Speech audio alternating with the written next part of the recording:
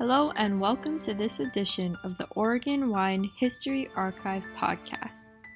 The Oregon Wine History Archive is located at Linfield University in McMinnville, Oregon, and is dedicated to preserving and sharing the Oregon wine story.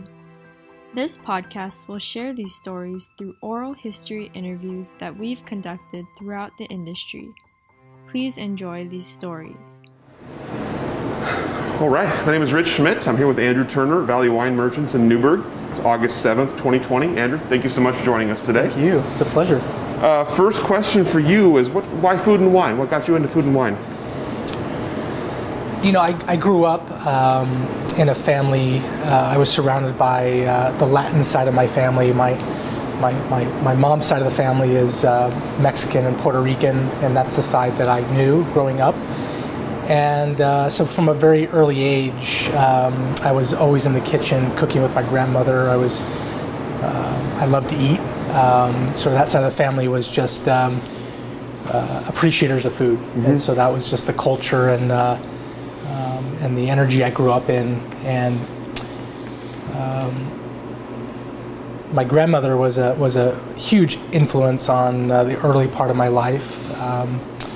Spent a lot of time with my grandmother. My mom was a single mom raising two kids, and so we would spend weekends with my grandma as my mom was putting herself through school or working the three jobs. And my grandmother, I have vivid memories of waking up in the morning to smells coming from the kitchen that kind of called you into the kitchen. And my grandmother, incredibly warm woman, showed her love through food, and I guess my curiosity with cooking, I was always the one that was curious as to what made that so good, and wanting to cook with my grandmother, and so that's what initially drew me to food, and as in my early childhood,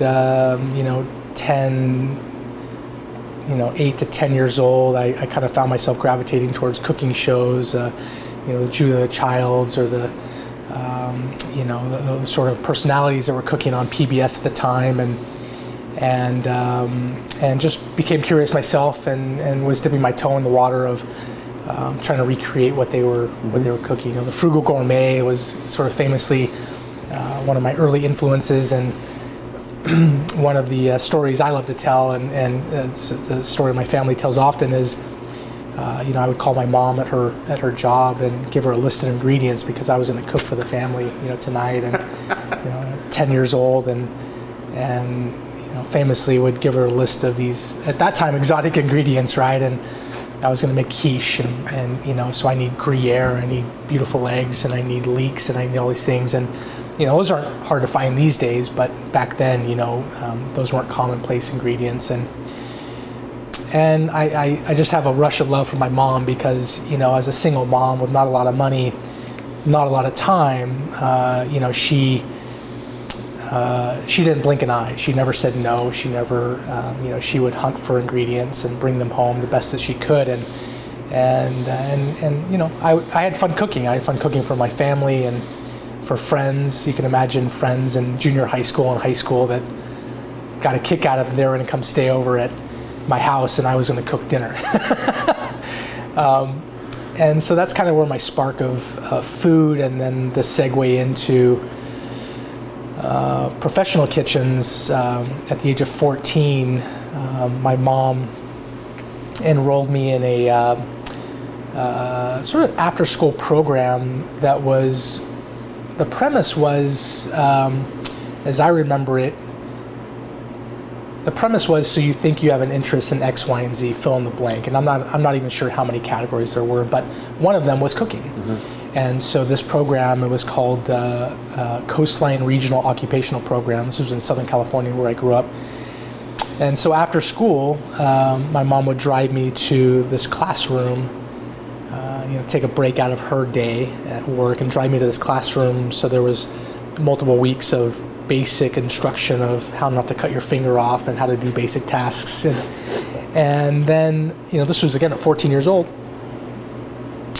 And then the latter part of this program was they placed you in a professional kitchen to give you a little real world view of, if you think you want to do this, then let's look at it at a deeper level and see if it really is an interest.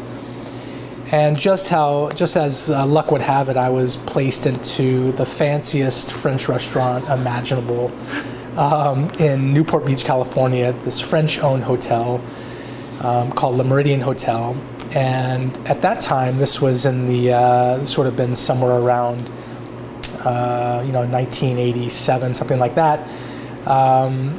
At that time, every Méridien Hotel had a gourmet restaurant.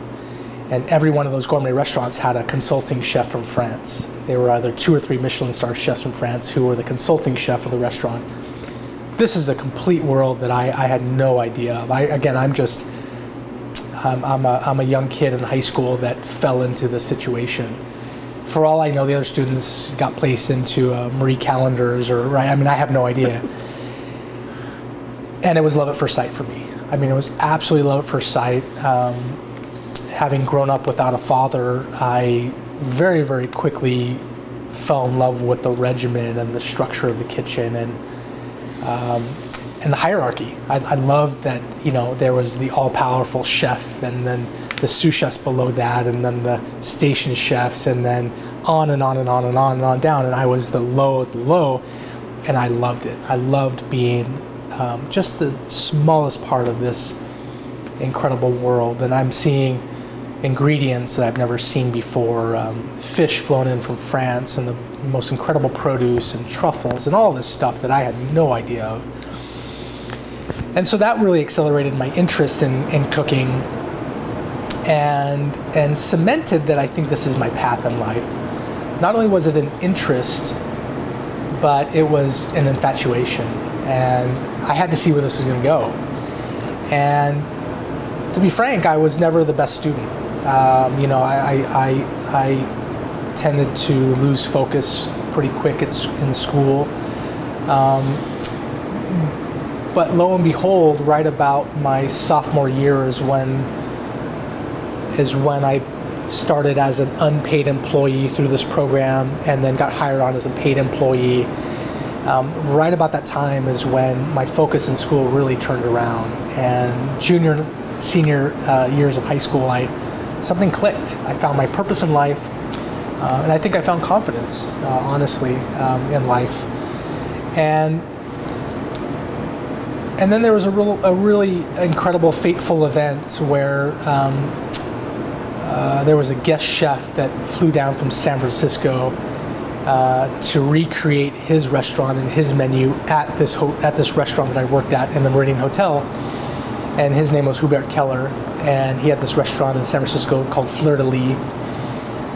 So I meet this incredibly charismatic guy who, my memory was like a Swiss clock. His organization he flew down with coolers of everything organized to a T.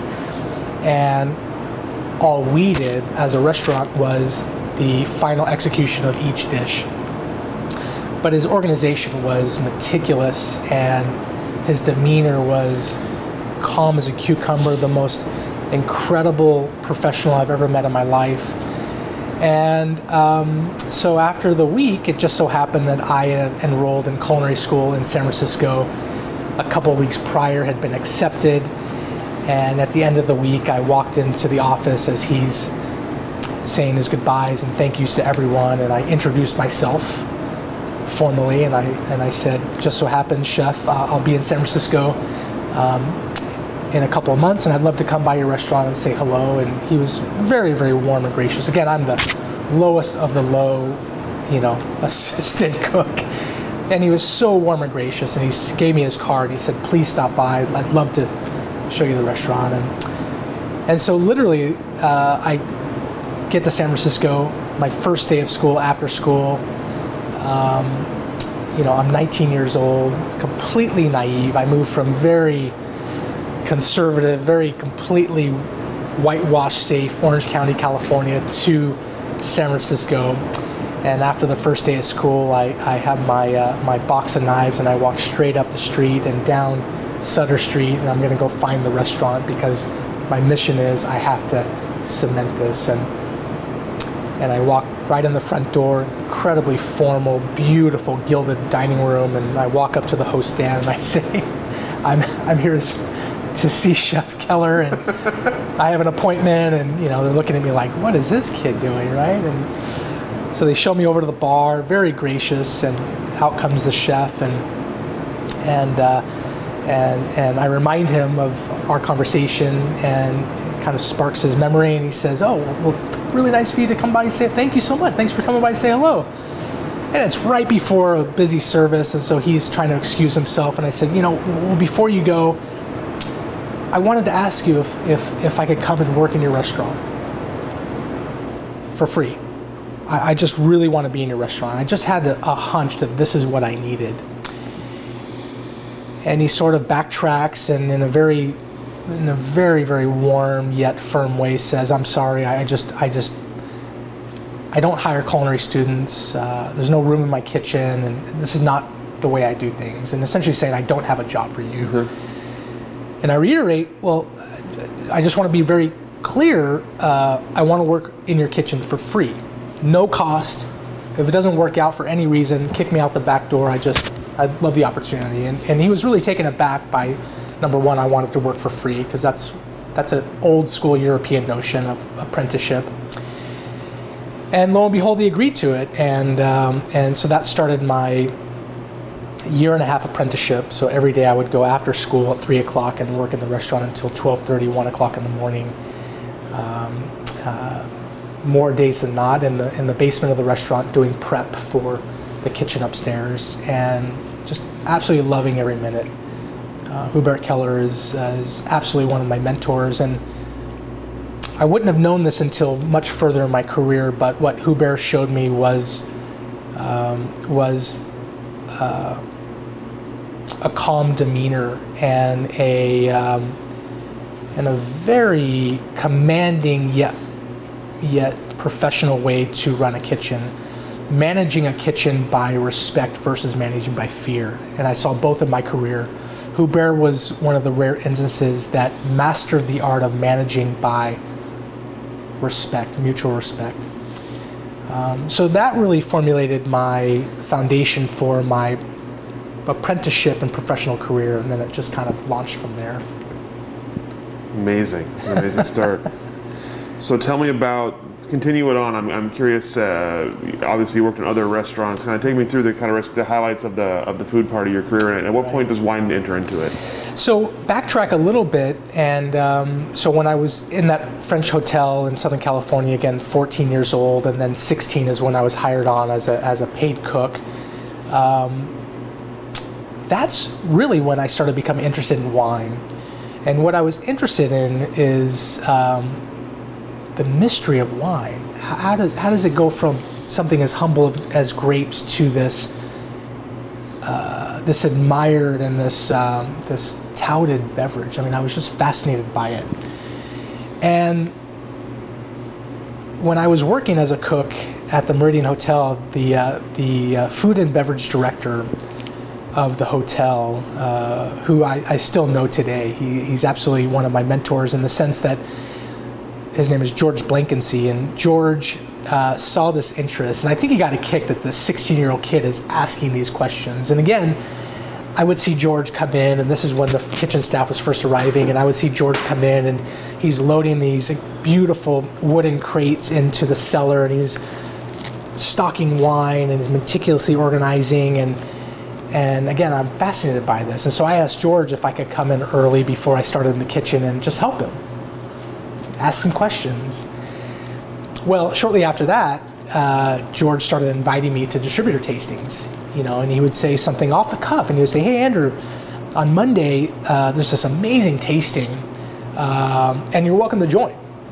You're welcome to join, And so here I am, a 16-year-old kid, given permission to learn and explore this curiosity I had.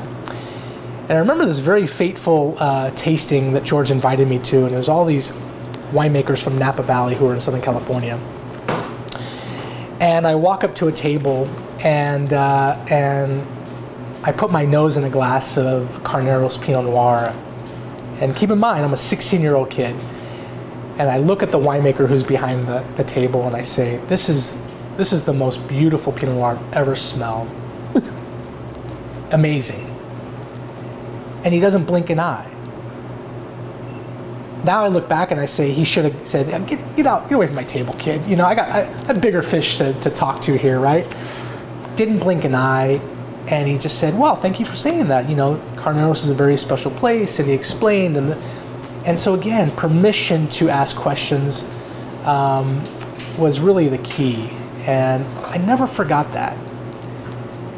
And so flash forward to when I'm in culinary school, there's a wine education component in the school.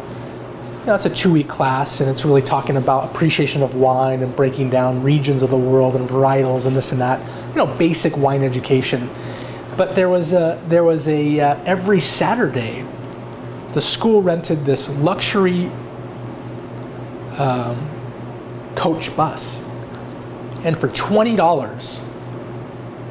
For $20, you got a seat on the bus, and they took you up to Sonoma or Napa, and you visited 3 wineries.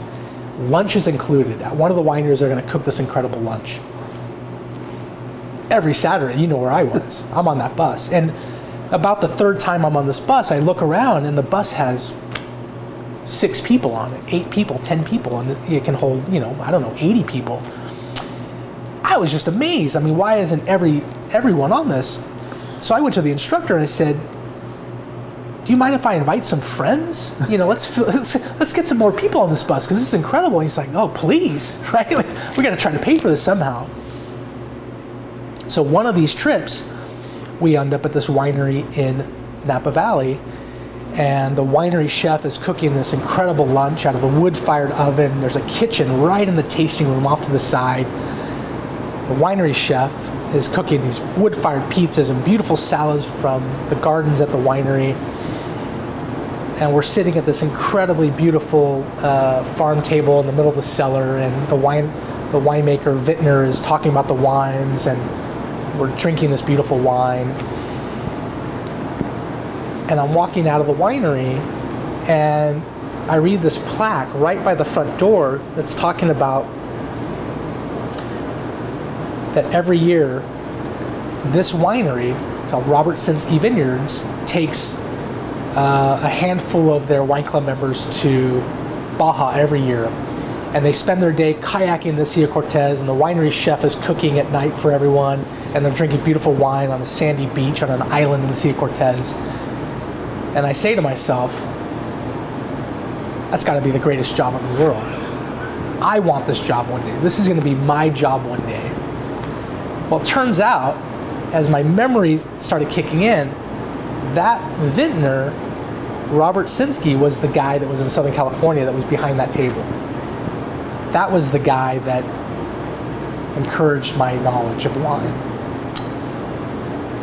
So I graduate culinary school, and I go to France for the first time, and with my then girlfriend, we, through one of my instructors, we get to go live and work in France for 3 months. And that sort of accelerated my interest in French cuisine and French culture and French language. And it was just an amazing experience for 3 months. It was sort of a continued education from my school. Came back to the United States and decided to move to Los Angeles. I could live with my mom for a short period, find a job. And I pick up a guidebook, Goemio guidebook, and I look at the top restaurants in Los Angeles, and the top one is a restaurant called Patina. I pick up the phone, very naive, pick up the phone, ask for the kitchen, ask for the chef. Chef owner is on the phone 30 minutes later, and I ask him for if I can have an interview.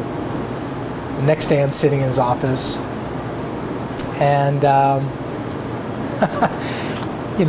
thought I had at that point a pretty resume, and I had it printed out on beautiful paper, and I was a little full of myself as a young cook with ambition. And I'll never forget, he comes out of the kitchen with a plate of his lunch. He's going to eat lunch while he's interviewing me, and hand him my resume, and I'm dressed, suit and a tie, and he says, "Follow me." Doesn't even look me in the eyes. "Follow me in my office."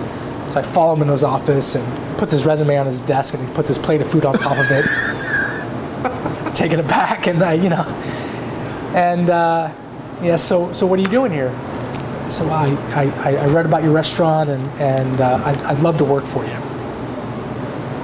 And he said, "Well, okay." Looks briefly at my resume, sees a little bit of experience, and quickly sort of brushes that aside. And he says, "Okay, how much money do you want?" And I said, I think I blurted out something like $25,000 a year or something, And he laughed at me, and he says, "My chef doesn't even make that much money."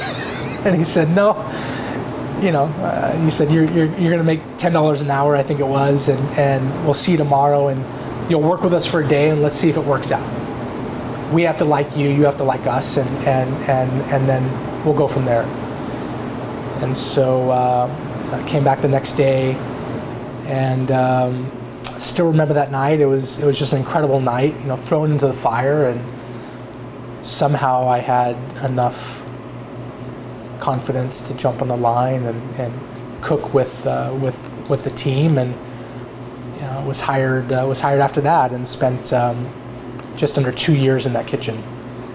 And that was by far the most brutal kitchen I've ever worked in. He was by far the most demanding chef I ever worked for. Very, very tough man, but taught me a lot. And I would say his name was Joachim Splichal, and that was Patina.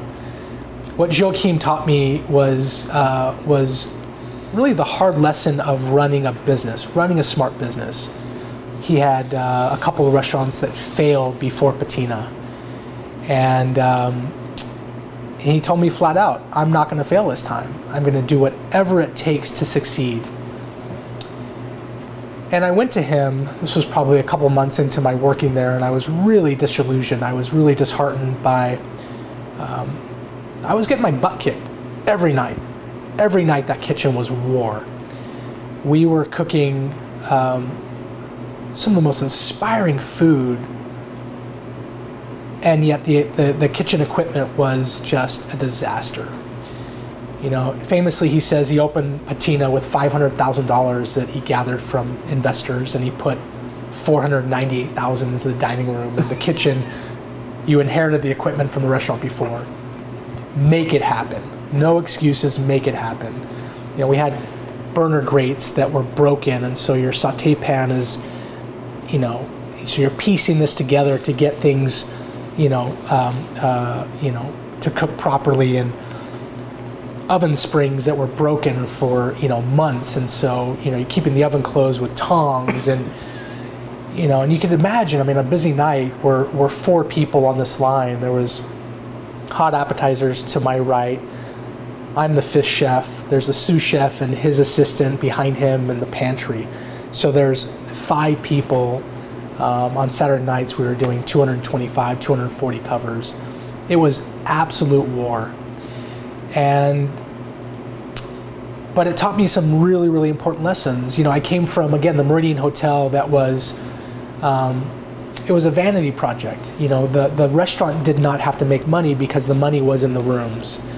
And so, at that restaurant, the Meridian, there were 8 to 10 people in the kitchen.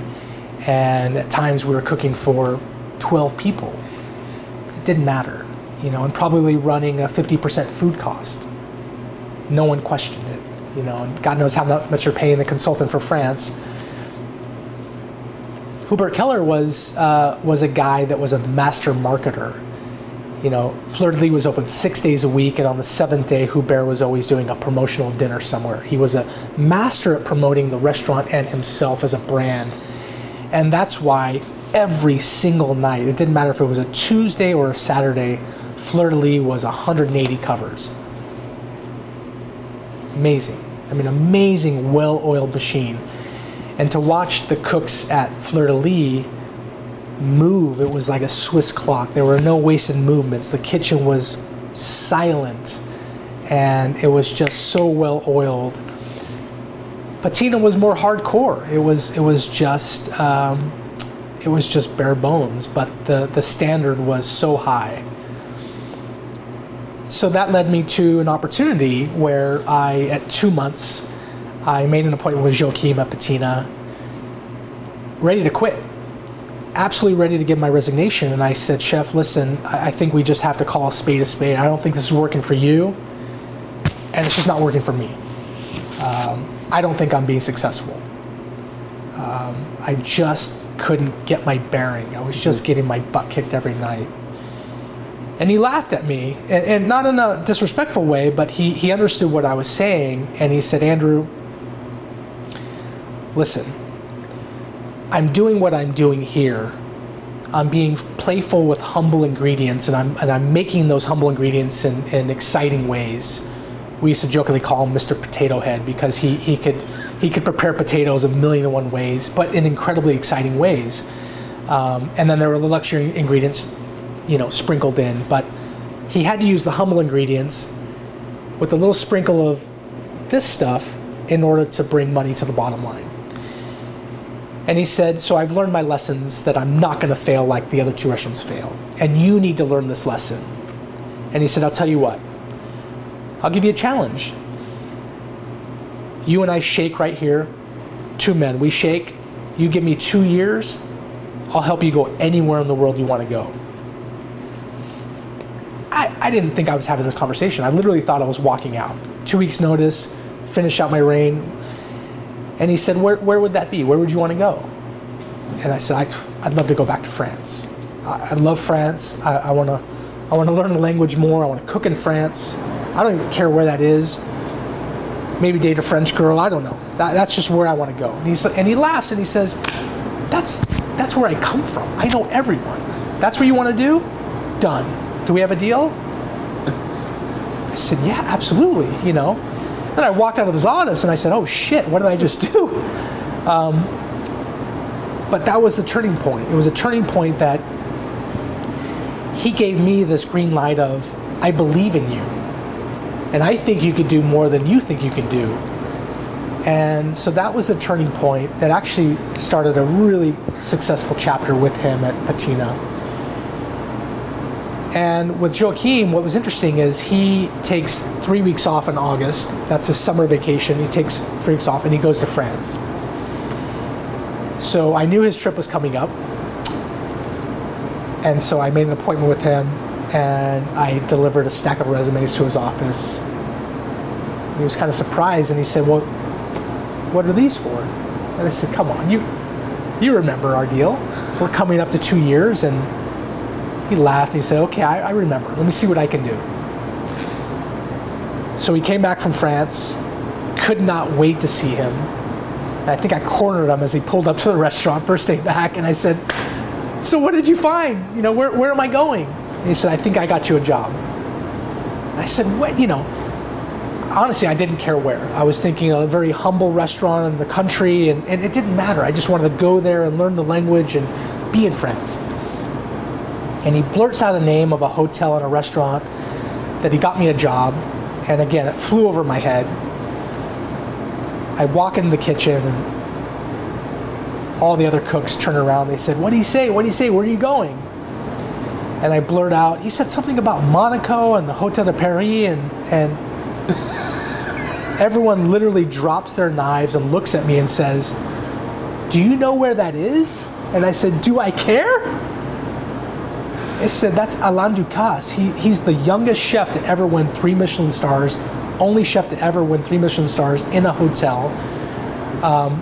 You're going there just a couple years after he won 3 Michelin stars.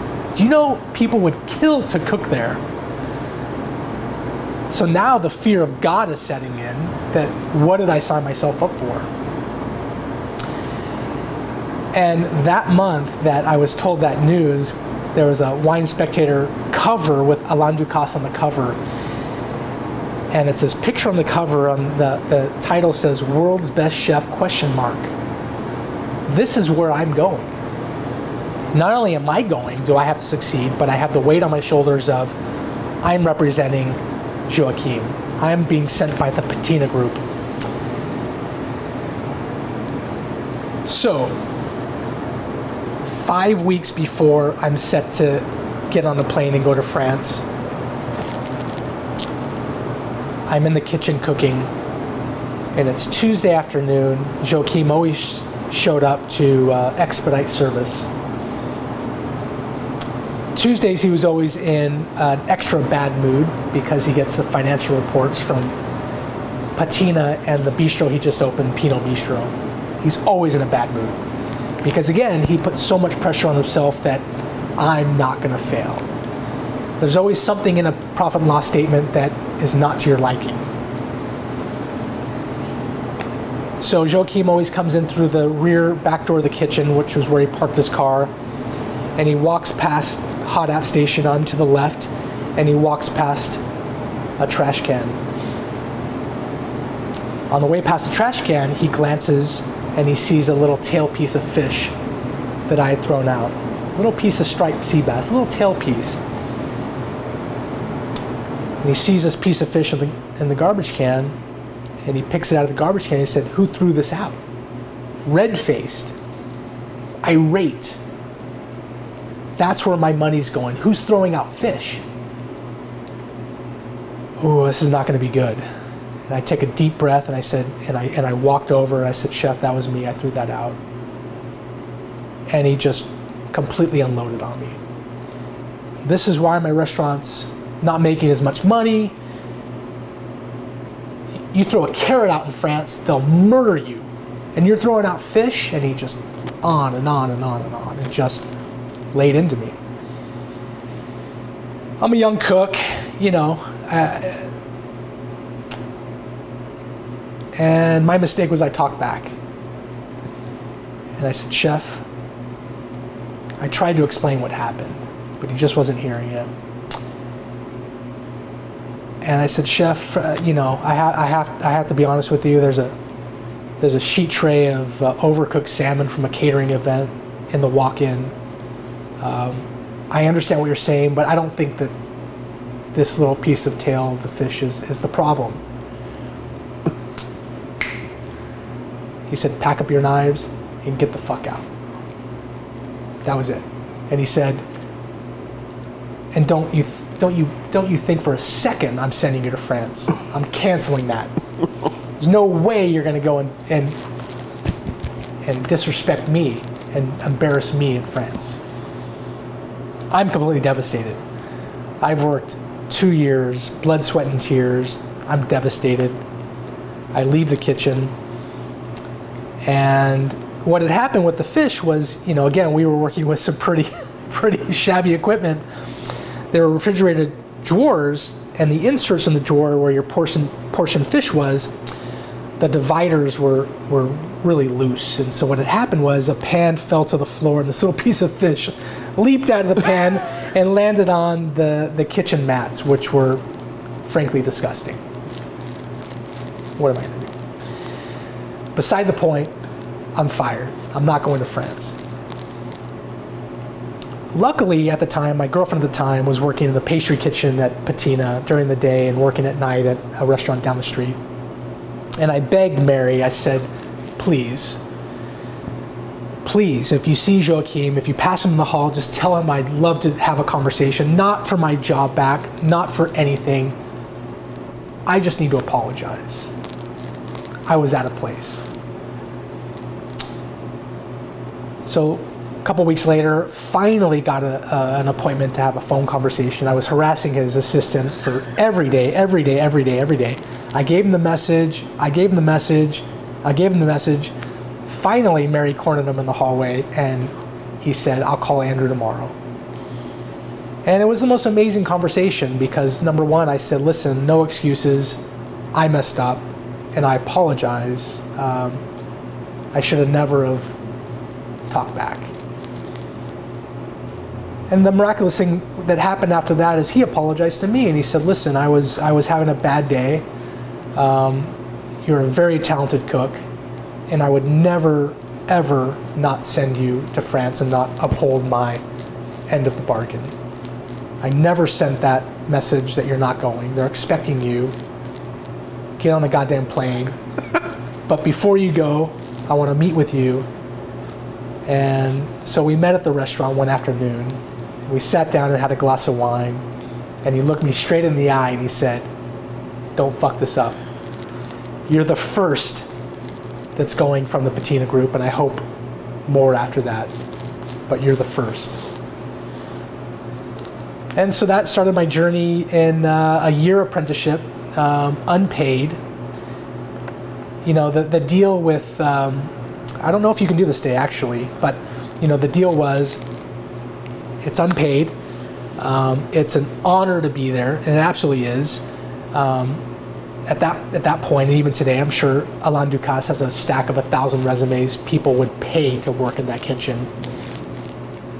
You have one of 2 apprenticeship roles in that kitchen. Everyone signs on for a year. And of course it's unpaid. What will we pay you for?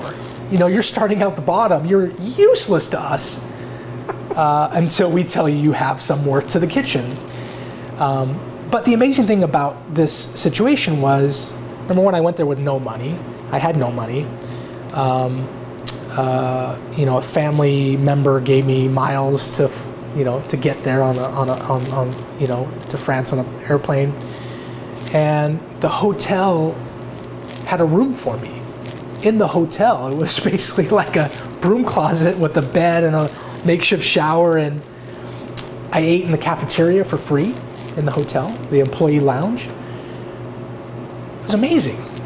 So here I show up in Monte Carlo, Monaco for a year, and it's literally like showing up at Disneyland. You're cooking with the most amazing equipment imaginable, produce that's foraged just for the restaurant, fish that was caught that morning by a fisherman that's just for the restaurant, 32 cooks cooking for 80 people maximum.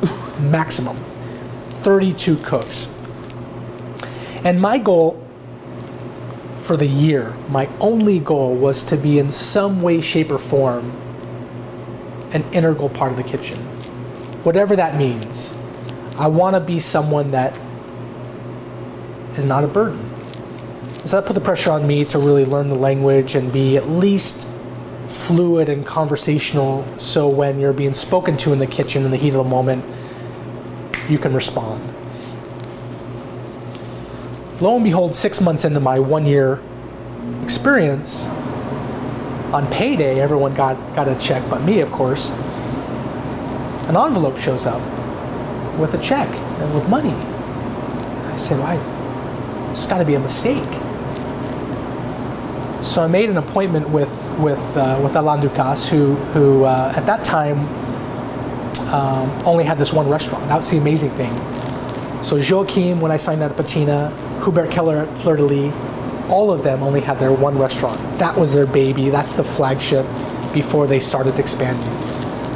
And that's really important because I got the full effect of their ambition in that bottled up in one restaurant. So this check shows up, and I'm baffled. So I make an appointment to speak to Monsieur Ducasse. And a week later, the phone rings in the kitchen, and the chef de cuisine says, "Andrew, Monsieur Ducasse is ready for you." I had forgotten that I made an appointment.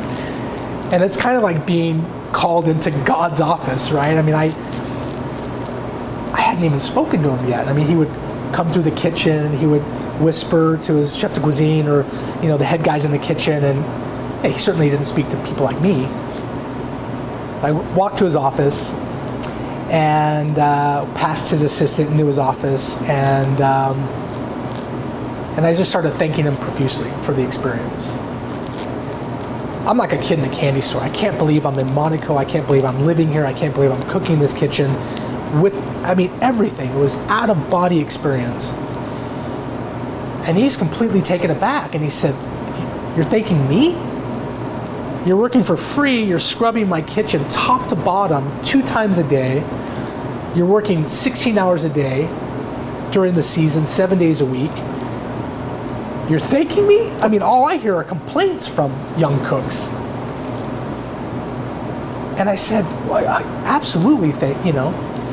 And I said, "By the way, there was a mistake. This check showed up." And he said, "Yeah, a little cigarette money. I figured you could use a little something." And I said, "Chef, I don't smoke." He said, I don't care what you spend it on. It's just a little something, you know? I'm blown away. So I'm walking out of his office, and he said, by the way, I'll see you next week in Los Angeles. And I think my French is rusty, and I misheard something. He said, talk to Helen, my assistant. She'll tell you about it. And I said, Helen, Monsieur Ducasse said something about Los Angeles. She said, yeah, you're going to Los Angeles with Monsieur Ducasse, with 2 other people from the kitchen. He's recreating the Louis Quinze, the 3-star Michelin restaurant, at a restaurant in Los Angeles for a week. It's a promotional dinner, and you're one of 3 people going with him. Well, I just moved from Los Angeles. So this is a great sense of pride that I'm going with this small team from the restaurant to do this in Los Angeles. And that was, imagine that we're 3 people from the restaurant cooking with their restaurant staff, and we're cooking lunch and dinner every day, 200 covers lunch and dinner every day. We're trying to recreate food that 32 people did for 80 people maximum. It was an insane week. But that began one of 4 trips I took with him around the world to recreate his food. And how I ended up one of 3 people on those trips just absolutely baffles me. But it was a really important lesson. So my year was, again, just an incredible experience.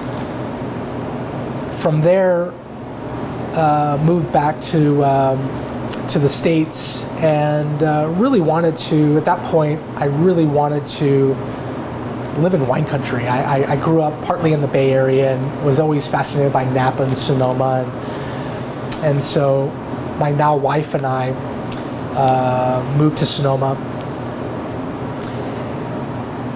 And I wanted to take a step back from the intensity of what I'd been doing for many years and kind of reevaluate where I was.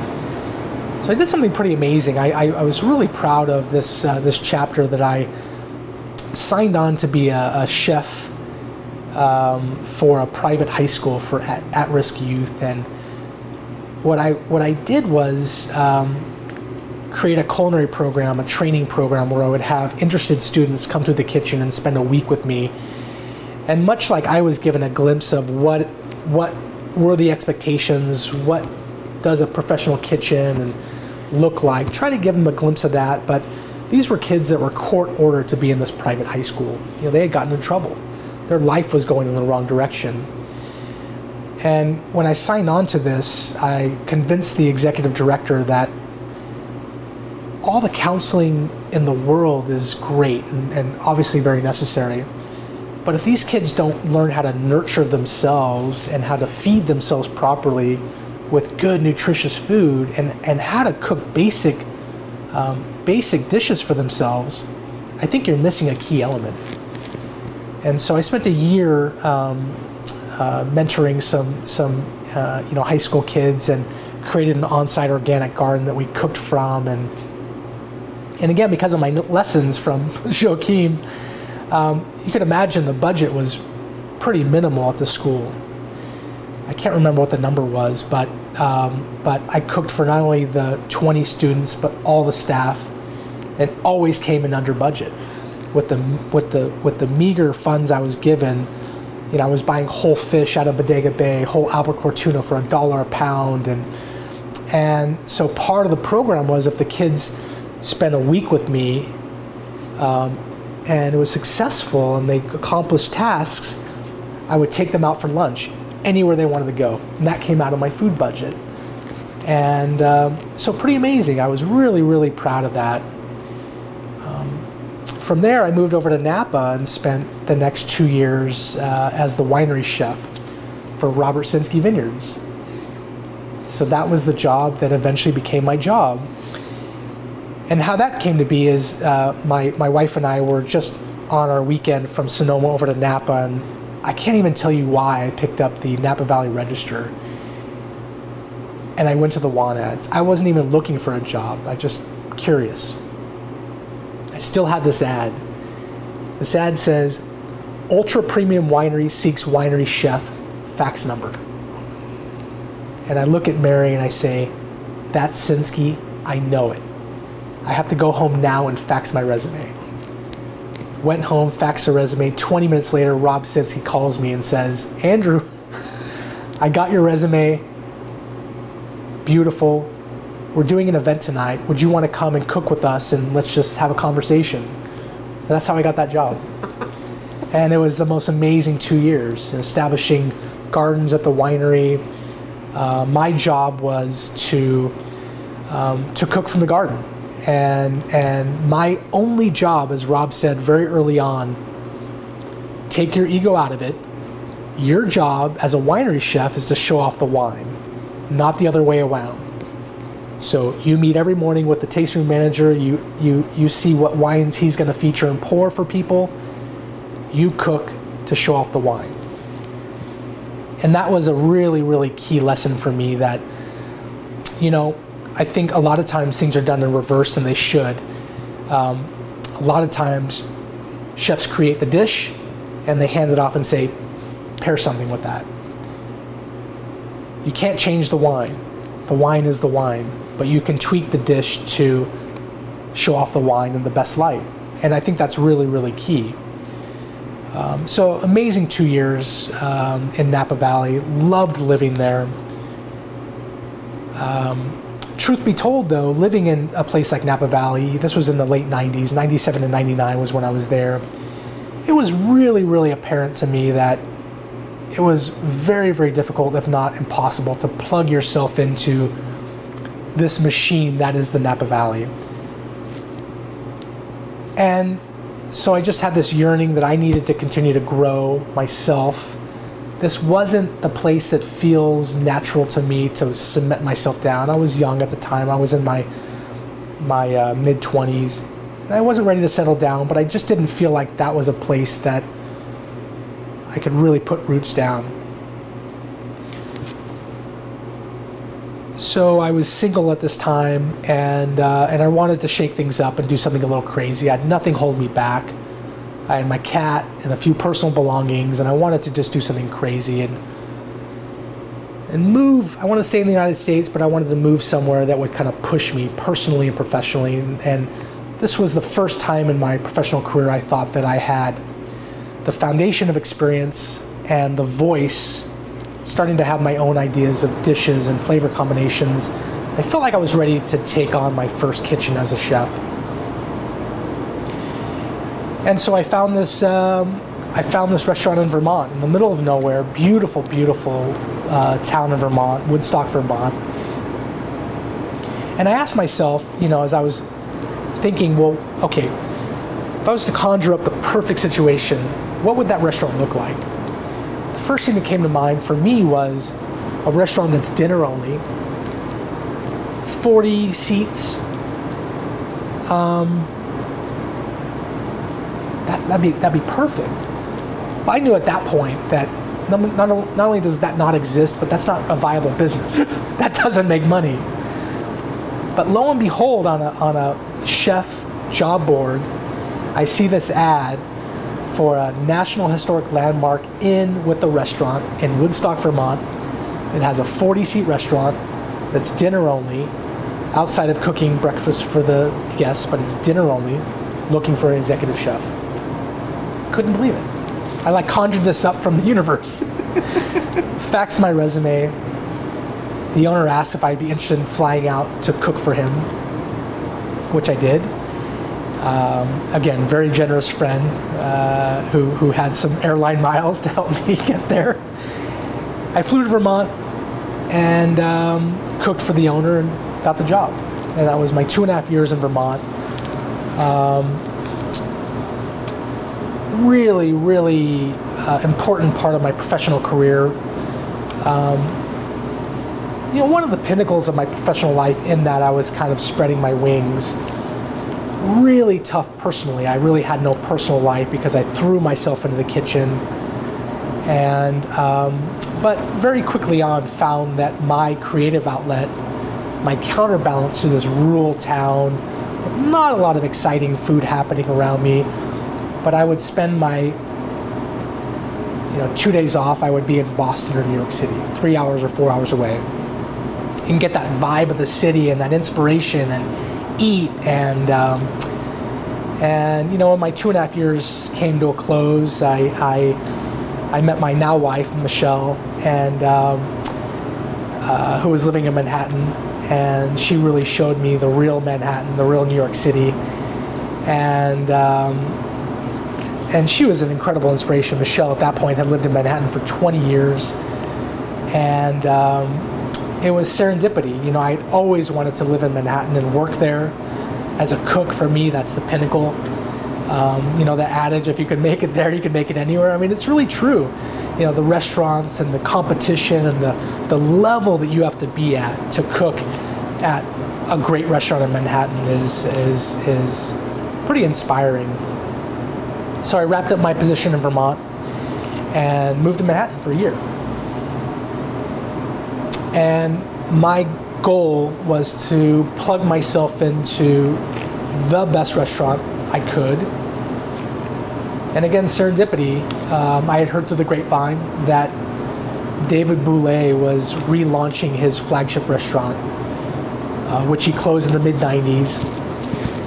He was relaunching that. This is now in 2001 or 2002.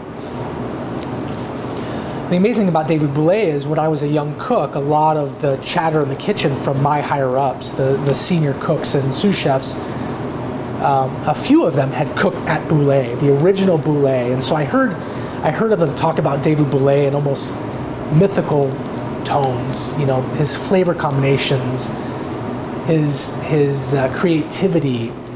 So when I heard this, for me it was just like the universe handed me this again. And so I signed on to be a line cook. And as I explained to David's chef de cuisine, as he's looking at my resume and he's saying, "So what do you want to do?" And I said, "I just want to be a part of the kitchen. Whatever position you have, doesn't matter to me. I just want to be in this kitchen. I'll give you 1 year, you know, because that's really how much time I want to spend in Manhattan." I always knew I was going to move back to the West Coast. And so that's what I did, and it was an incredible year. You know, David wanted me to stay. He offered me a sous chef position, and I said, you know, that all due respect, I'm flattered, but that's just not what I'm here to do. Michelle and I had, you know, kind of fatefully had been in Manhattan during 9/11. I happened to be on my weekend from Vermont visiting Michelle when 9/11 happened. And that's when our conversation really started about, you know, what do we want out of life? Should we stay in Manhattan? I could continue on my career. Michelle had already founded her company. She could continue doing that. She loved New York City. When we first started dating, Michelle said, New York is the center of the universe. I'm never leaving, you know. And I was honest and said, I'm a West Coast guy. The East Coast for me was 2-3 year experience, but I love the West Coast. I'm going back west. 9/11 kind of changed both of our viewpoints of quality of life and you know, again, what we wanted out of the rest of our lives.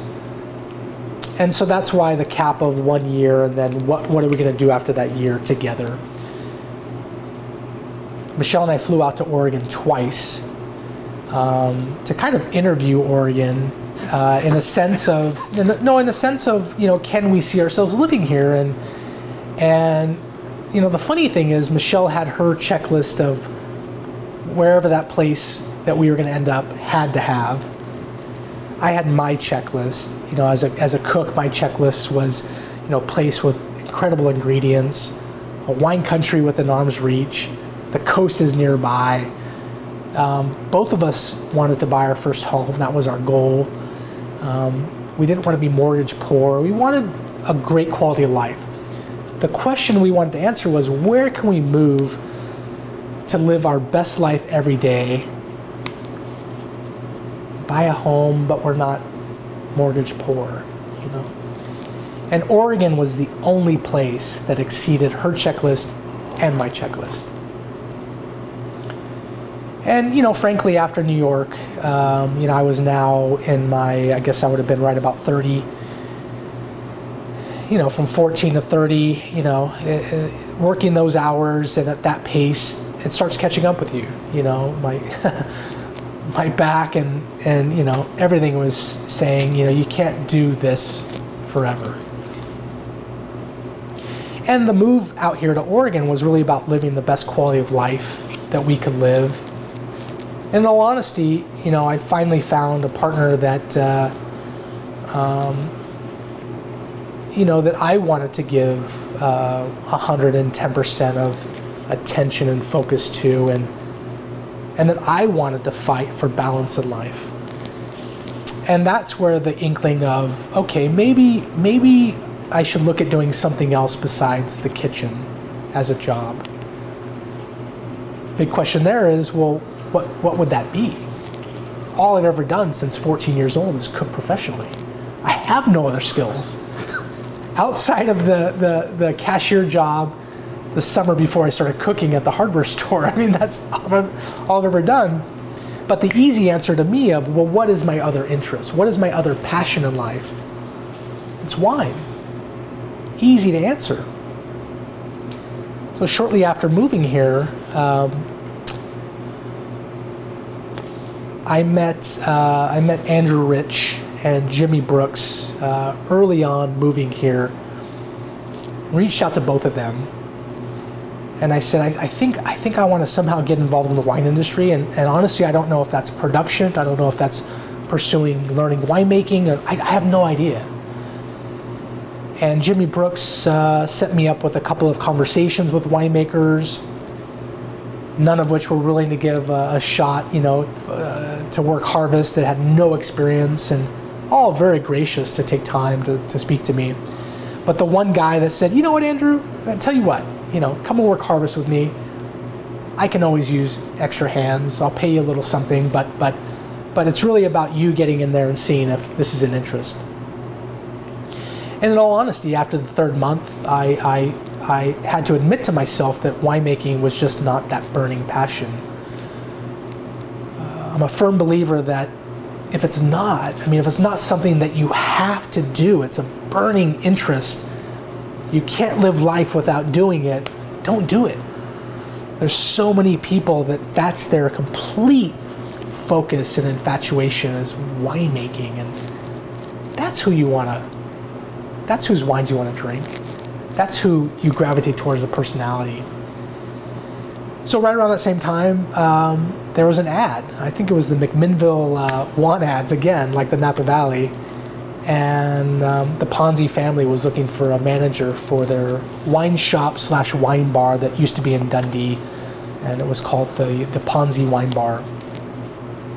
I scheduled an interview with Maria Ponzi and sat down, and she's flipping through my resume and seeing restaurants, and she recognizes some of the restaurants and says, wow, this is an incredible resume, but I gotta be honest with you, I don't see any retail experience here. And I laughed and I said that, that's a really good point, but hear me out.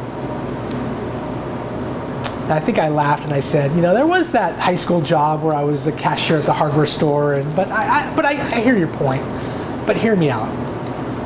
My whole life, what I've done is learn how to, through my mentors, run a smart business. And here's what I know. Scallops, if you don't sell them tonight, they're going bad quick. That's not going bad tomorrow. But I think I have the guttural skill and intuition that I've learned throughout my chapters in the kitchen, that I think I could do this. She literally shrugged, and I guess I convinced her, and she threw me the keys and said, well, we'll see. To which I responded, listen, I want to be very clear about this. 1 month, 2 months, 3 months, whatever that is, if it's not working, I think we'll know. And there's no ego in this. You just come to me and say, Andrew, it's not working, get out. And I'll say, thank you so much for the opportunity. I have no ego in this. I just really appreciate the opportunity. And that was the start of 10 years of running that wine bar and wine shop, what I call my PhD in running a retail business. You know, and there's so many businesses that there's so many lessons in there of, you know, lessons of, wow, that worked and that didn't work. And what was really, really pivotal to me is, you know, I was paid a low base salary and was able to negotiate over the years a fairly significant amount of profit. That was really my compensation. That's really where I got paid. And where I think that's smart is, if you as the business owner do well, I should do well. And what I insisted on is to see the profit and loss statement every month, to know exactly that bottom line of profit and where I was being paid from. And again, because of, you know, what my mentors drilled into me, paying attention to details and saying, hey, that looks a little off. What's that number? And then drilling into that with the accountants and saying, is that accurate? Because I want to make sure that bottom line is what it should be, because I was held accountable to that bottom line. And then therefore, I had to pay my mortgage from what I was being paid. And so it really, really taught me firsthand that the importance of knowing expenses and how to run a smart business. It was an incredible 10-year run, and you know, at some point I thought, you know, I should do this for myself, and that's where Valley Wine Merchants came to be. You know, the Ponzis wanted to really focus on their wines and their brand, and over time, you know, in its heyday, the Ponzi Wine Bar was sort of the place to go to see who was doing what. It was a wall of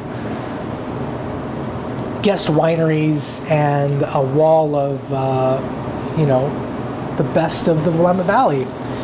And of course the Ponzi wines. And the conversation was, you know, we would line up a flight of wines and the stories behind each wine, and, you know, people bought what they bought. And so that was a really incredible educational experience, to stand back and to really formulate storytelling. And it's really not selling, it's storytelling, pour wine, and seeing what people buy. I mean, at the end of the day, that's what's happening. But over 10 years, I built this really incredible client database of folks that I met one-on-one that trusted me with buying the wines that they loved, but then recommending other wines. Because you like that, I really believe you'll love this. So I had this pretty robust database after 10 years, and the Ponzi family decided that they were going to move the concept away from representing a lot of other brands and their brands to just focusing on the Ponzi wines. And long story short, on my 10th anniversary to the day, Maria Ponzi scheduled a meeting with me. And I walked out of the house on the way to that meeting, and I said to my wife, Michelle, I said, well, this is either one of two things today. It's either a party, 10 years, or I'm being let go. And I'll know which one it is, because if I walk into the conference room and it's just Maria and I know what's happening. If I walk in and there's balloons and a lot of people, I know what's happening. You know, the experiment of, we're going to move away from selling other people's wines and ours to selling just our wines, and having the expectation that we're going to make the same amount of money, essentially was a failed experiment. And I told him that early on, and I said, this is what this place has become known for.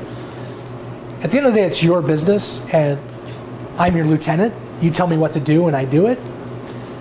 But I just want to make sure that we have an understanding of what I believe is the likely outcome of this. And the revenue started dropping and started going the wrong direction, and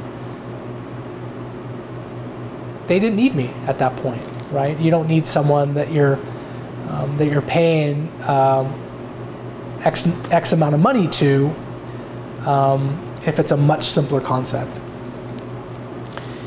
And, you know, as far as breakups go, they were incredibly kind and generous to me, right? There were tears on both ends. We had an incredible run.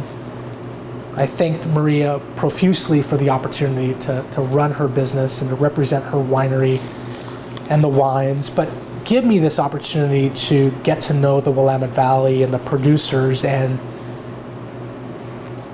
establish myself as me and to find my footing.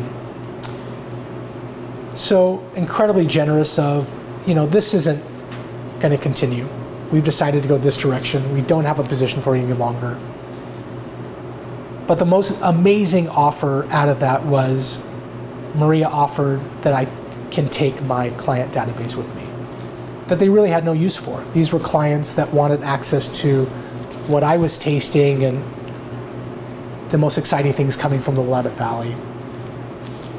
And that was the foundation for Valley Wine Merchants. To walk in from day one and have that database of clients was invaluable.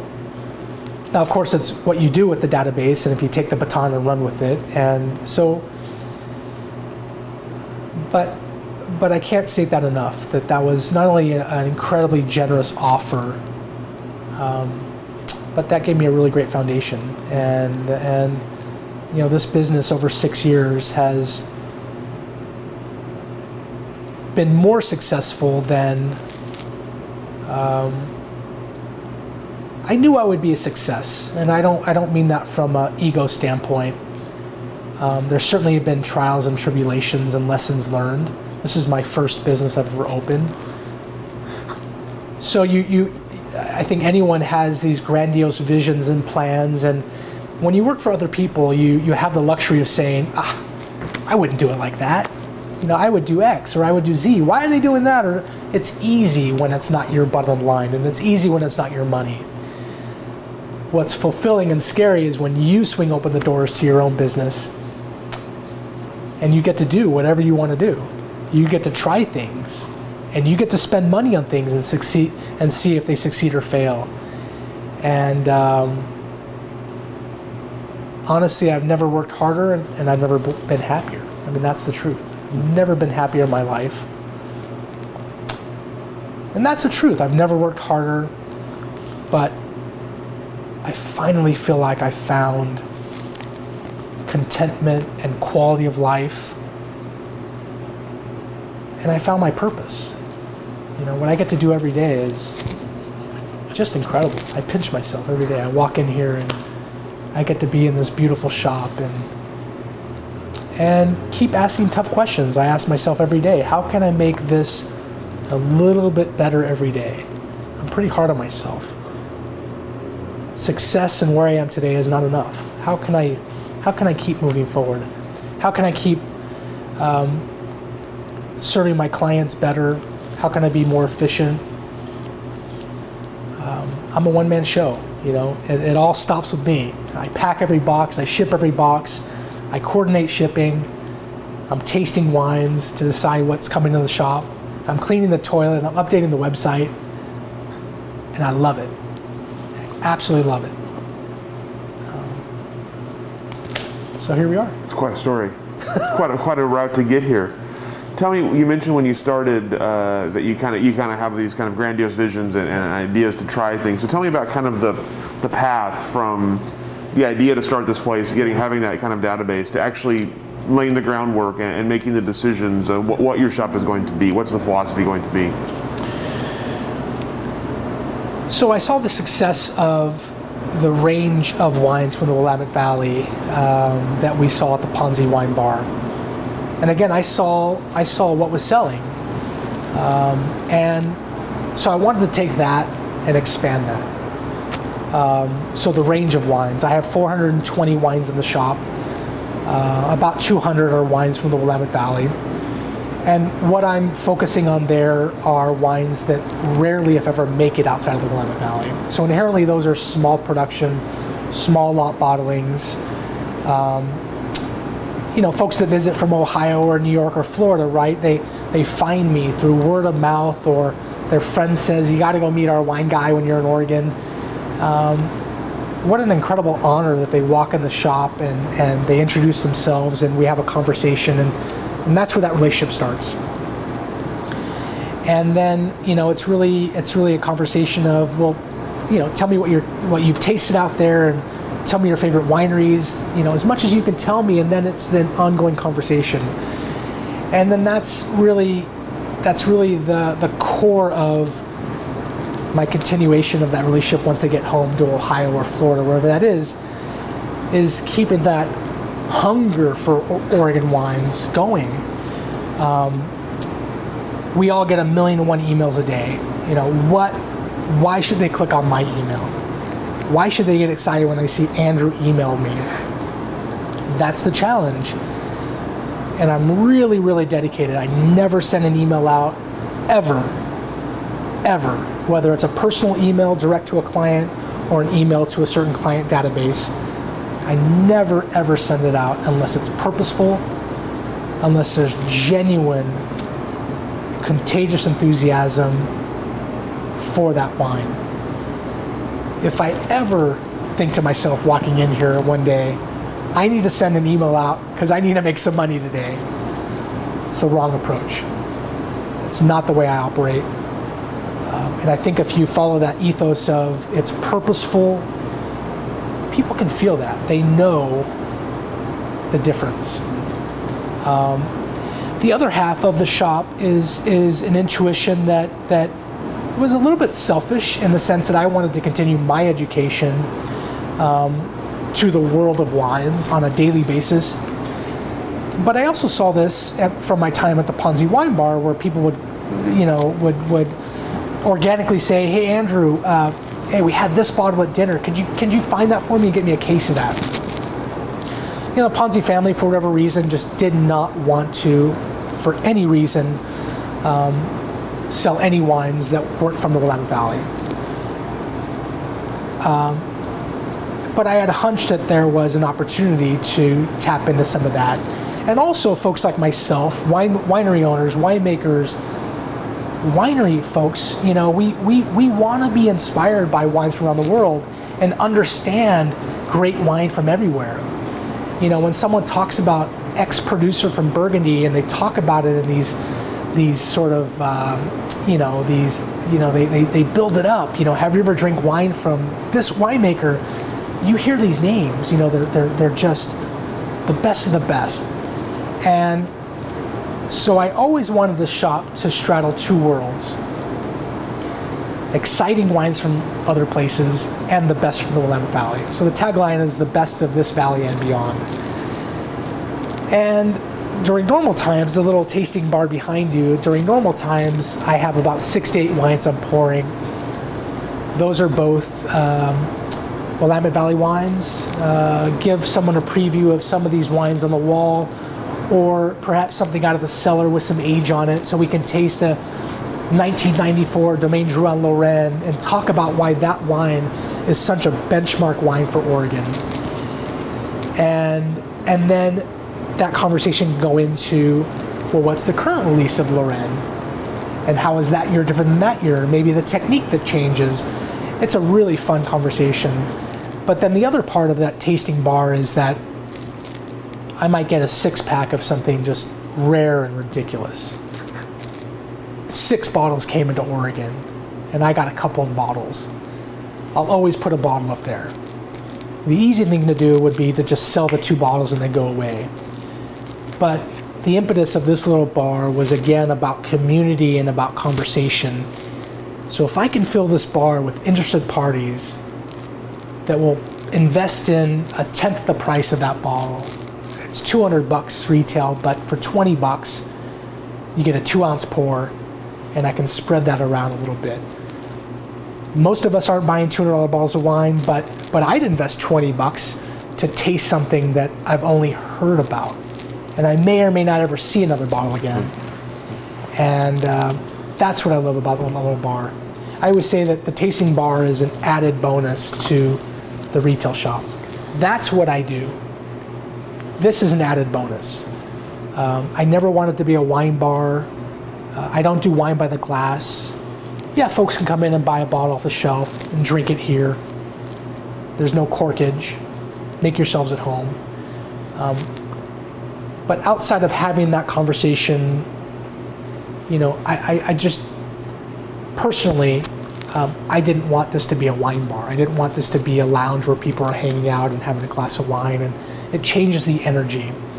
And it changes my focus from what I really, really enjoy, and that's those conversations when people come in and drilling down to what they're looking for. And so that was the vision for the shop. And I think this was sort of the lesson I learned from my mentors of do everything you can to run a smart business. And I took that seriously. I wrote a business plan, really in-depth business plan for myself. I was going to put my butt on the line, and I wanted to look at the business through every angle I could, try to alleviate any question marks that I possibly could, answer unanswered questions, everything from that sort of vision statement of the business plan to a detailed financial model of what do I think the first year revenue is going to be, 3 years, 5 years, out. And it's pretty amazing that not only have I matched my goals of what I lined out in this very, when you do these kind of things, you're kind of throwing it to the universe. I never owned a business before, and I certainly never had a business in Newburgh. It's different than Dundee. It's even though Dundee's right there, it's different. I've met my goals and I've exceeded them. And so, as much as I want to pat myself on the back, I'm still restless, and I'm still, I still got to push forward, and I try not to be as hard on myself, but I think that's something I really, really enjoy about myself is being hard on myself, but it's purposeful. Mm-hmm. I never want to rest on my laurels. That's what drives me. Tell me about selecting wines. Obviously, you mentioned kind of, especially for the Wine My Valley, you mentioned kind of what your goal is small batch, small producers, things that are hard to get outside of the area. Obviously, that doesn't really narrow it down here. There's a lot of options there. So tell me about, are you seeking out wines? Are people coming to you with their wines more often? How does that balance work, and what are you looking for as you build the collection? Yeah, that's a really, really great question. The reality of being a one-man show is there's so many tasks to do before I open the shop doors.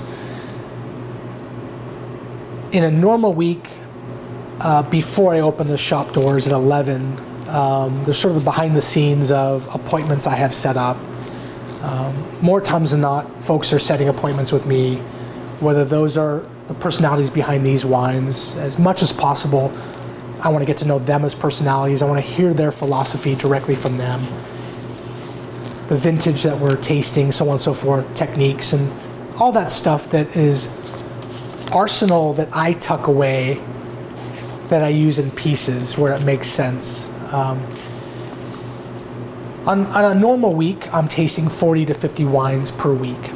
And that can be producers in the Willamette Valley, those can be importers, distributors, even producers visiting from Europe. And that's really, really important, not only for me to keep my palate in tune with what's happening out there in the world of wine, but it's a contagious enthusiasm, meeting these folks and hearing as directly as you can from them why they're doing what they're doing, experiencing those wines. I'm very, very committed to every single wine in the shop has been tasted, so I can talk from a first-hand knowledge about that wine. And I think that's really key, because if I'm going to put my butt on the line and sell a 40, 50, whatever the price point bottle of wine, I got to stand behind it. And that's where that trust factor comes in. You won't see one score in the shop. I never, ever sell by someone else's opinion or score of wines. To me, the buck stops with my opinion and my relationship with my client and their trust in me. And then the complex answer to your question of how I choose wine, it's a series of things. I mean, and it's not one thing. It's packaging is important, quality of wine, obviously, but I want a story. I want to know that this person is on a mission. They're pursuing something. I want to get a sense of the craft they're seeking. Because as I said, I don't ever think I sell wine. I'm sharing contagious enthusiasm, and a lot of time that loops in the story of why this person's doing what they're doing.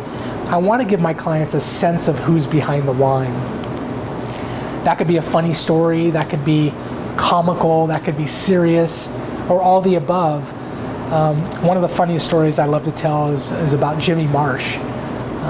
Jimmy's now in his 30s, 34, 35, with 2 kids. But I met Jimmy when he was, 16 years old at the Ponzi Wine Bar. And Jimmy came in one day, and I had heard about his family's vineyard, the Marsh Vineyard, a mythical vineyard, and, one of the best. And here's Jimmy at 18 years old, putting bottles of wine on the bar to buy. Because Jimmy grew up in the vineyard, and he grew up around winemakers. His father was an incredible winemaker, and he genuinely, from an interest level, wanted to taste what people were doing, to be inspired. And I remember at 18 years old, I said, Jimmy, I know who you are, but I can't sell you this wine.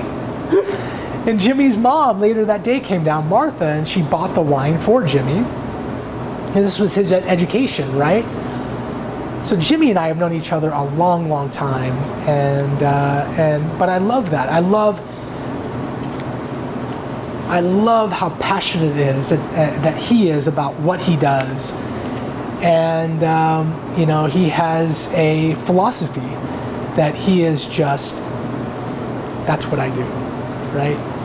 And I love to get to know winemakers on that level of, why are you doing what you're doing? And you get a sense of that. It's for me, it's everything. So you mentioned earlier the kind of the conversation you have with people as you're trying to recommend wines to them. So tell me about what you're looking for when it comes to similarities, when it comes to if you like this, you'll like this, and then what you do with the feedback. If people do or don't like what you recommend. Yeah, and it's about ongoing conversation. Right? I mean, my wine club is a great example of, it's called the Custom Wine Club. I hand-pick wine for every client 2 times a year. And how I'm doing that is asking a series of questions, and throughout conversations, I want to know, what do you want out of this? Tell me your favorite producers. Do you have favorite vintages? Do vineyards stand out? Or if you don't have answers to that, what do you want to explore? But it's about the journey we're going on together. I tell everyone, if I miss or if something's disappointing, I want to hear about it. That's the only way I'm going to learn and adjust. That's not very often, but when that happens and someone says, hey Andrew, out of that case you sent me, these were great. These, I don't know, I didn't care for them, or it wasn't my style, or I take that seriously, right? And because that can go one of 2 ways. You can get your ego involved and try to talk them into why they're wrong, or check your ego and say, okay, I hear you, and ask some other questions to drill down with why that wine wasn't to their style. And do your best to move forward in the right direction. And that's my goal. It's really about, it's not about me. The easy thing to do, and I didn't have any interest in a traditional wine club, the easy thing to do would say to your wine club membership, here are Andrew's favorite 6 wines of the moment. I hope you enjoy them. Right? Mm-hmm. For me, that's not my personality. That's coming from an ego place. I think these 6 wines are great wines. I think you should be exciting about them and hoping that's the case. I think that people would put up with that maybe for 1 or 2 shipments and then say, you know what, I liked a couple of them, but a few of them, they're just not the kind of wines I like to drink. And so you're spinning your wheels. You know, the conventional figure for a winery wine club is membership is about 25 to 30% drop-off rate per quarter. So you're constantly having to sign people up because you're constantly losing people. In my 6 years of being in business, I've had 3 wine club memberships, 2 put on hold, 1 put on hold through this whole epidemic. And that's unheard of. And again, I'm not saying that from an ego standpoint, because I never want to rest on I'm doing it perfect. It's a relentless pursuit of clearly something's going right, but don't take your eye off the ball of keep pushing, keep working hard, keep building that trust, and keep that conversation going. Keep that, when you call, I'm going to answer. When you email, I'm going to answer. When you walk in, I'm here. Mm-hmm. There's such a beauty to that, and I love that. But there's an incredible amount of trust that's involved there, and I don't take that lightly. One last question, kind of about the building, this philosophy, because I'm very curious about this. As you're obviously making friendships, you're making relationships with people around the valley. Yeah. You have producers who you are building these relationships with and selling their wines here. Yeah. What if you have someone who you like and who you respect, and who brings you a wine that you just don't care for? How do you handle sort of that when you have a relationship with someone? Yeah. And they're trying to get a wine on your shelf and it doesn't work for you? How do you sort of handle that part of the relationship? Well, hopefully I catch that wine before it comes in the door, right? So I ask myself a series of questions internally as I'm tasting through wine. Number one is the questions that are apparent, right? Packaging has to be there. Price point has to be, this is an opinion. I mean, every business owner has to ask themselves, does this work for me? And hopefully it works for the business. Can I sell that wine at that price? Can I look you in the eye and say, it's worth every penny? Mm-hmm. Because at the end of the day, I'm in the luxury good business. You know, there are essentials in life and there are things that are luxuries and things that people at the end of the day don't need. Does anyone need as an essential piece of their life? You can argue this either way, but I would say that no one needs a $40, $50, $60 bottle of wine.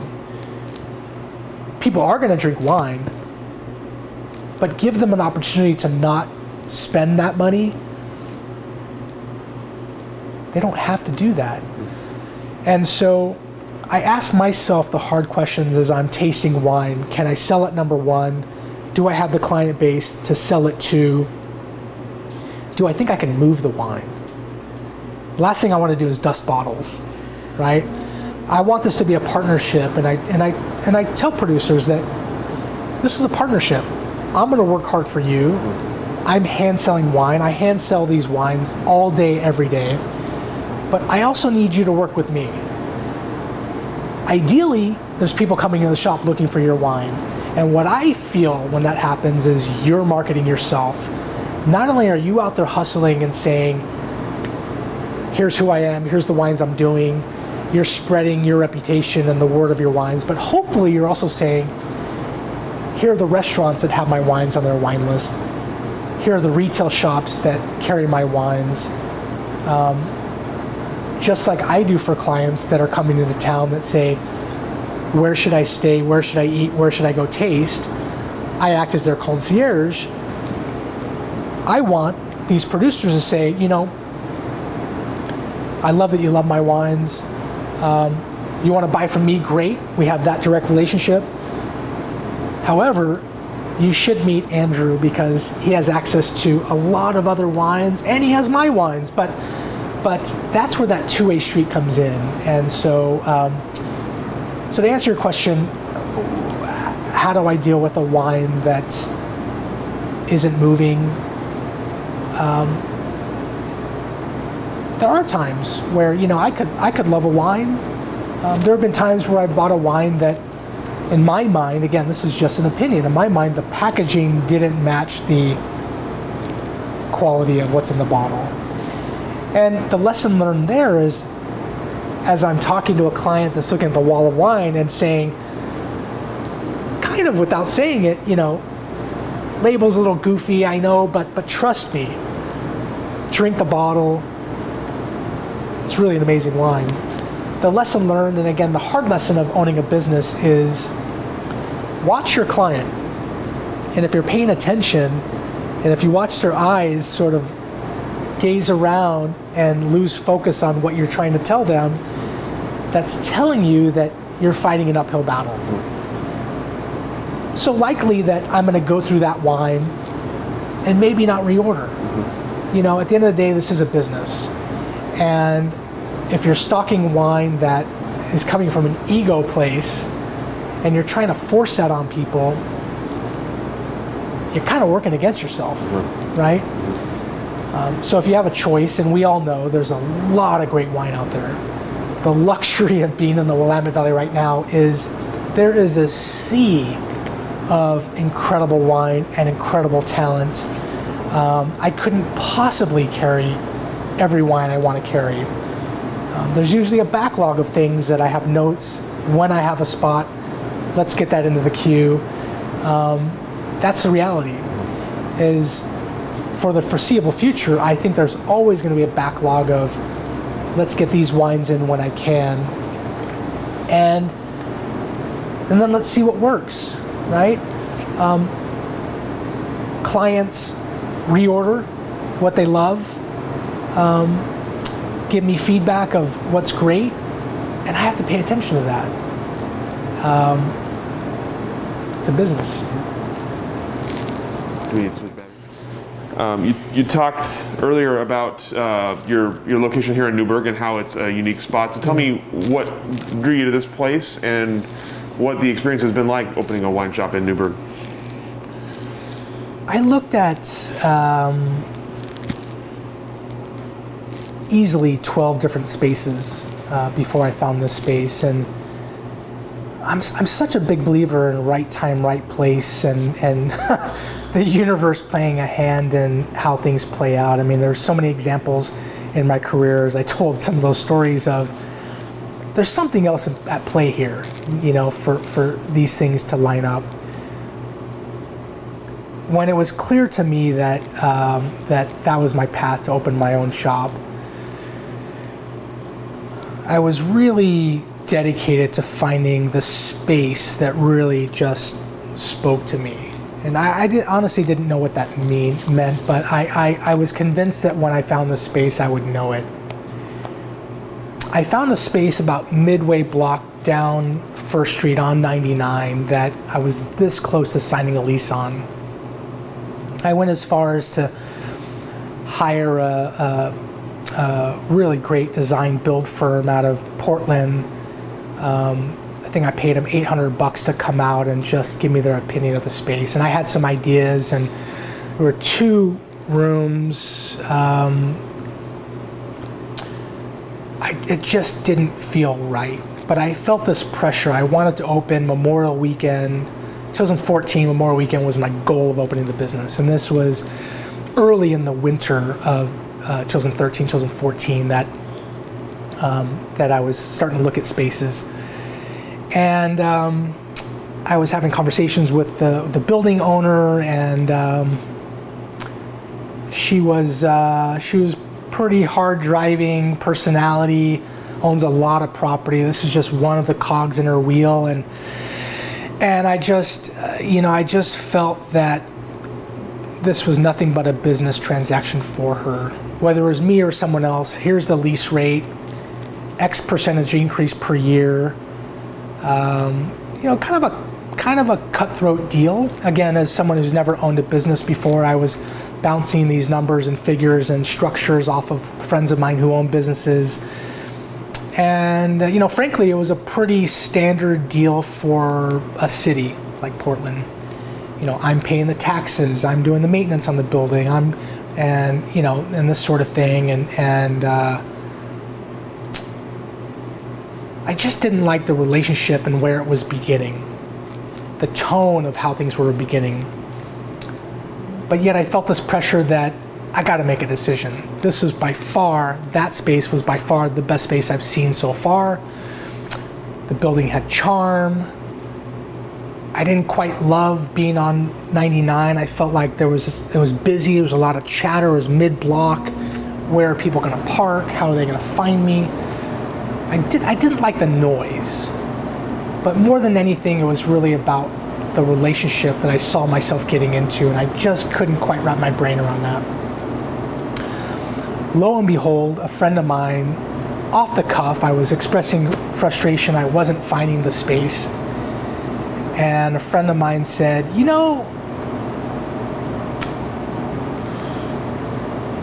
Christian's dad just bought a building in Newburgh. He's a really nice guy. He's probably there today. You should swing by and look at the space. I literally drove straight here, found the space.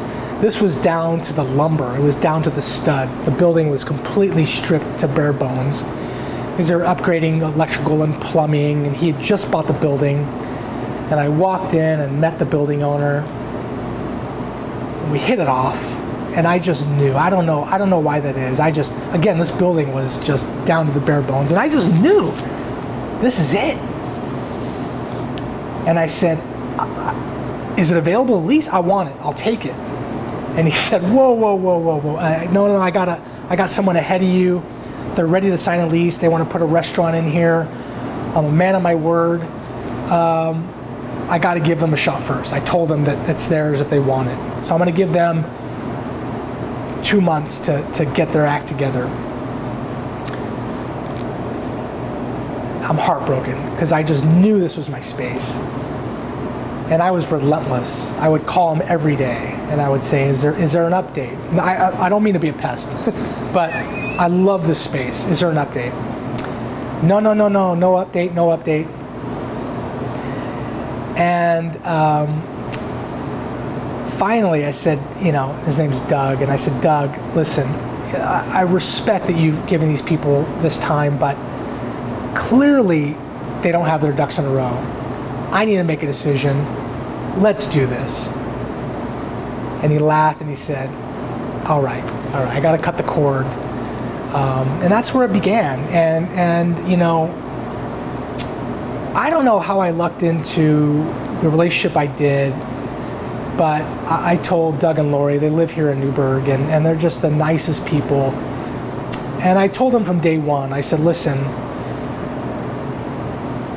it's kind of like winemakers. This has to be a two-way street. I'm fighting for you. You're running a business. You own these properties. They obviously have to be a business for you, and I respect that. I'm fighting for you because I want to be successful. I know I'm going to be successful, and therefore you're going to be successful. But I need you to fight for me. If you don't believe in this, tell me right now and I'll walk away, because I don't want to get into a partnership where it's just about the money I'm paying you to be here. And they have been just really, really great partners. Not only great cheerleaders for me, but when they walk friends through the shop and they explain who I am and what I've done and what I'm doing, and you see that sense of pride in them, and that means a lot to me. It means a lot to me that they're proud of what I've done and what I am doing. Pause it for a second. You pause it for a second? Pause it for a second. All right. So tell me about how your wine life has been affected by the pandemic. Obviously, we're in August 2020, and we're still dealing with the effects of it. Yeah. What effect did it have on the kind of wine part of your life? I think that the lessons learned that I've really taken to heart out of the pandemic is being nimble. And one of the most important pieces to the equation of my 10 years at the Ponzi Wine Bar, one of the most important lessons was always have multiple revenue streams. And that was why I put so much attention into building that client database and those relationships was, you know, it is still a seasonal area and business. So there are times of the year where you could take a little pressure off of yourself because you know that X number of people are going to come through the door just inherently because there's tourist traffic in the area. And then there's parts of the year where it's crickets out there. And so the important lesson that I learned over 10 years was if no one's walking in the front door and it's quiet, I could pop back to email, interact with clients, and sell some wine and keep the revenue going. And so that was something that was really instilled on me. And that truly was the secret to the success of the Ponzi Wine Bar, was taking, when I joined in the business in 2003, a pretty humble business, taking it from that to a pretty unexpected level, I think for the family, and also surprised me, the amount of growth was being nimble and keeping those multiple revenue streams. With my business here, it's taken that and running with it. And what I'm incredibly thankful for throughout this pandemic was that I had those lanes already carved out. I was already offering delivery to clients, whether that's Portland or Clackamas or wherever that is. I was already doing a lot of shipping. I had a wine club established. So I was able to really just throw my focus on those areas as I shut down for 8 weeks, the mandatory shutdown. I ramped up shipping. I ramped up my messaging to clients as everyone knew they were going to be stuck at home, and the scary situation of, well, I don't want to be stuck at home without wine. A lot of clients were reaching out to me, but I was being proactive, reaching out to them that we can arrange to have wine delivered safely to your porch, no contact delivery. I'm still doing it today. Free delivery to Multnomah, Yamhill County, Clackamas County, and I'll just organize myself. And again, there's no ego in it. I'm still offering free delivery, no minimums to Newburgh and Dundee. And I had folks that call me and say, I know this is silly, but can I just order one bottle? I'll be there in 10 minutes. There's no ego in that. Whether that's someone I know or someone who just heard of me or however they found me, you never know where that relationship's going to go. And so, I try to be as efficient as I can, but if it means I'm driving to Portland tonight before Michelle and I have dinner to make sure a 6-pack is on the porch, that's what I'm going to do. So I feel really, really proud that I've done what I've done throughout this pandemic. Certainly down from quote unquote normal. I mean, I'm hard on myself. Every year I've seen a 20% growth rate in my business. I don't think I'll see that this year, and I'm okay with that. But I'm incredibly proud that I've navigated these waters so far, knock on wood, as successfully as I have. I don't think this is over for a while, and so I think we're all learning how to deal with the new norm and the new challenges, and I'm trying to do that smartly. Absolutely. I'm curious, given your background, California, wine country, France, what were your kind of first impressions of Oregon's wine industry and how it compared to those? And what are the changes you've seen in Oregon wine since you've been kind of a part of the industry? Oh, I mean, in 17 years when I moved here, it really resonates to me. As I mentioned, a lot of my mentors, when I was working with my mentors, they had one restaurant. They were kind of at that launching pad, ready to expand, ready to take on more challenges and expand their empire, their portfolio. it reminds me of when I first arrived in Oregon, in the sense of a lot of the wineries that have garnered a lot of acclaim over the past recent years were at a much more humble place. I was tasting directly with the winemaker owner, and now they've grown to a place where they can't deliver a box of wine directly to you, so they might have someone they hire, or they might go through a distributor now, and these are all understandable growth points. Of course, there's an unbelievable amount of talent moving here to be a part of this, and that's something that I'm continually excited about. Investment that's coming in, talent from Burgundy and beyond that want to invest in Oregon and start projects here. To be here and witness that, I say this and I believe it. It's being here now, and certainly back in the early 2000s when I moved here, is really like standing in Napa Valley in the late 80s. I wasn't there then, but that's really when that transition of the second generation of people who founded the wineries took over, and the Bordeaux producers are looking at Napa and saying, wow, they're doing some pretty exciting things there and different than Bordeaux, but we can buy land there for cheap, and there are no constraints on what we can do there, and we can do something fun that's different than what we do here. That's what's happening here. When you see people like Louis-Michel Ligy-Belair and Dominique Lafont, and certainly the Drouhin family, they come here because there's an opportunity that does not exist in Burgundy. And to be a microscopic part of being here now and being here on the rise. And that's what I saw, that I didn't think that was possible in Napa Valley, to plug myself into that machine that in my mind had just completely sailed.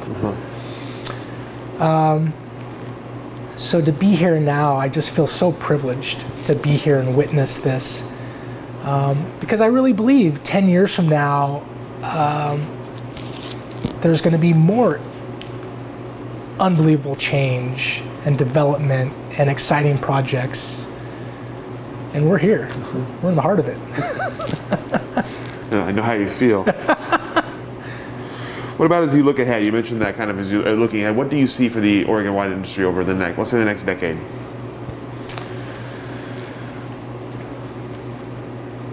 Not being a grape grower or winemaker, I can't really speak to the potential of growth from that perspective.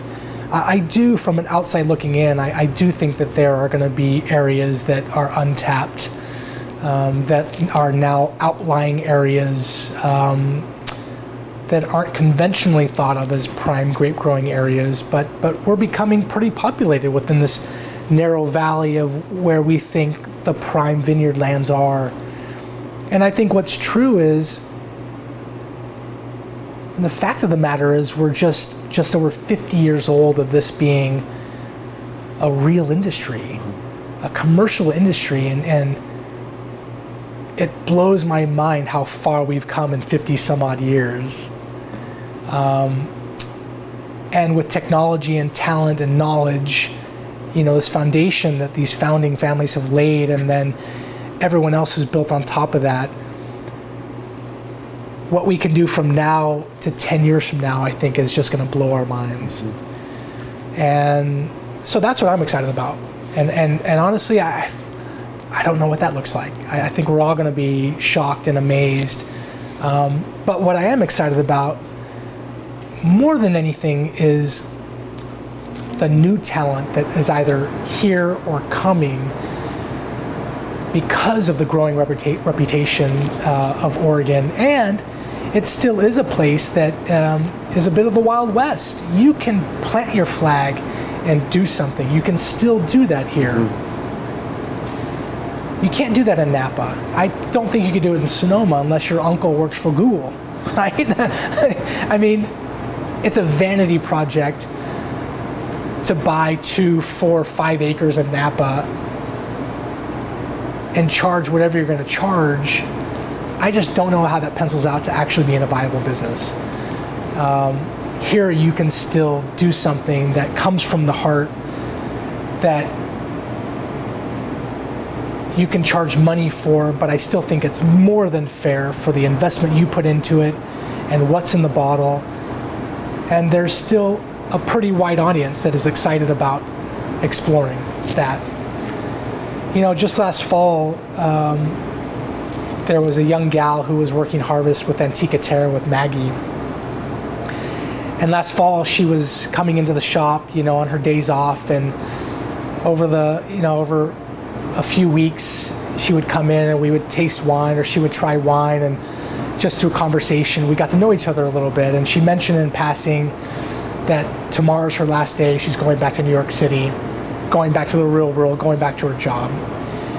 And I said, wow, you know, well, what's if you don't mind me asking, what's your job? She said, I work for, I'm part of the wine team at 11 Madison Park in Manhattan. 3 Michelin star restaurant in Manhattan, arguably, you know, one of the top restaurants in the world, for sure. And she had such a spirit about her. And she said, Andrew, I'll be honest, I'm going back to Manhattan to give my notice because I need to move here. I've seen the light. I want to be a part of this. I've had a great run. I've been there for 3 years. It's been incredible for me, but I'm ready to start my new chapter. So that's what's happening on a daily basis. And that's what I'm excited about. I mean, it's just tremendous.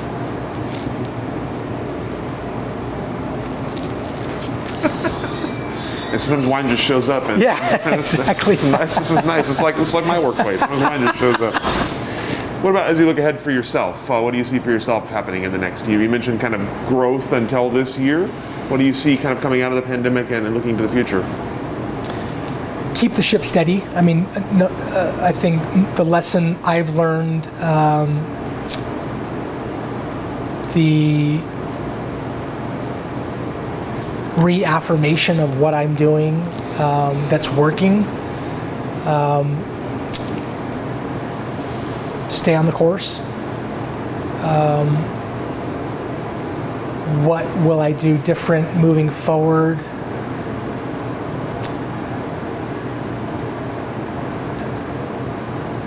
It's a good question. I mean, there is absolutely an evolution to what I do. It's hard to think about that right now because I'm head deep in keeping the ship steady and not taking my eye off the ball. This fall, I'll be shipping, for me, a record amount of boxes to clients. My wine club continues to grow. Again, the amount of successful sales to clients throughout this pandemic equals, you know, the hundreds of boxes that need to be packed and shipped and successfully delivered.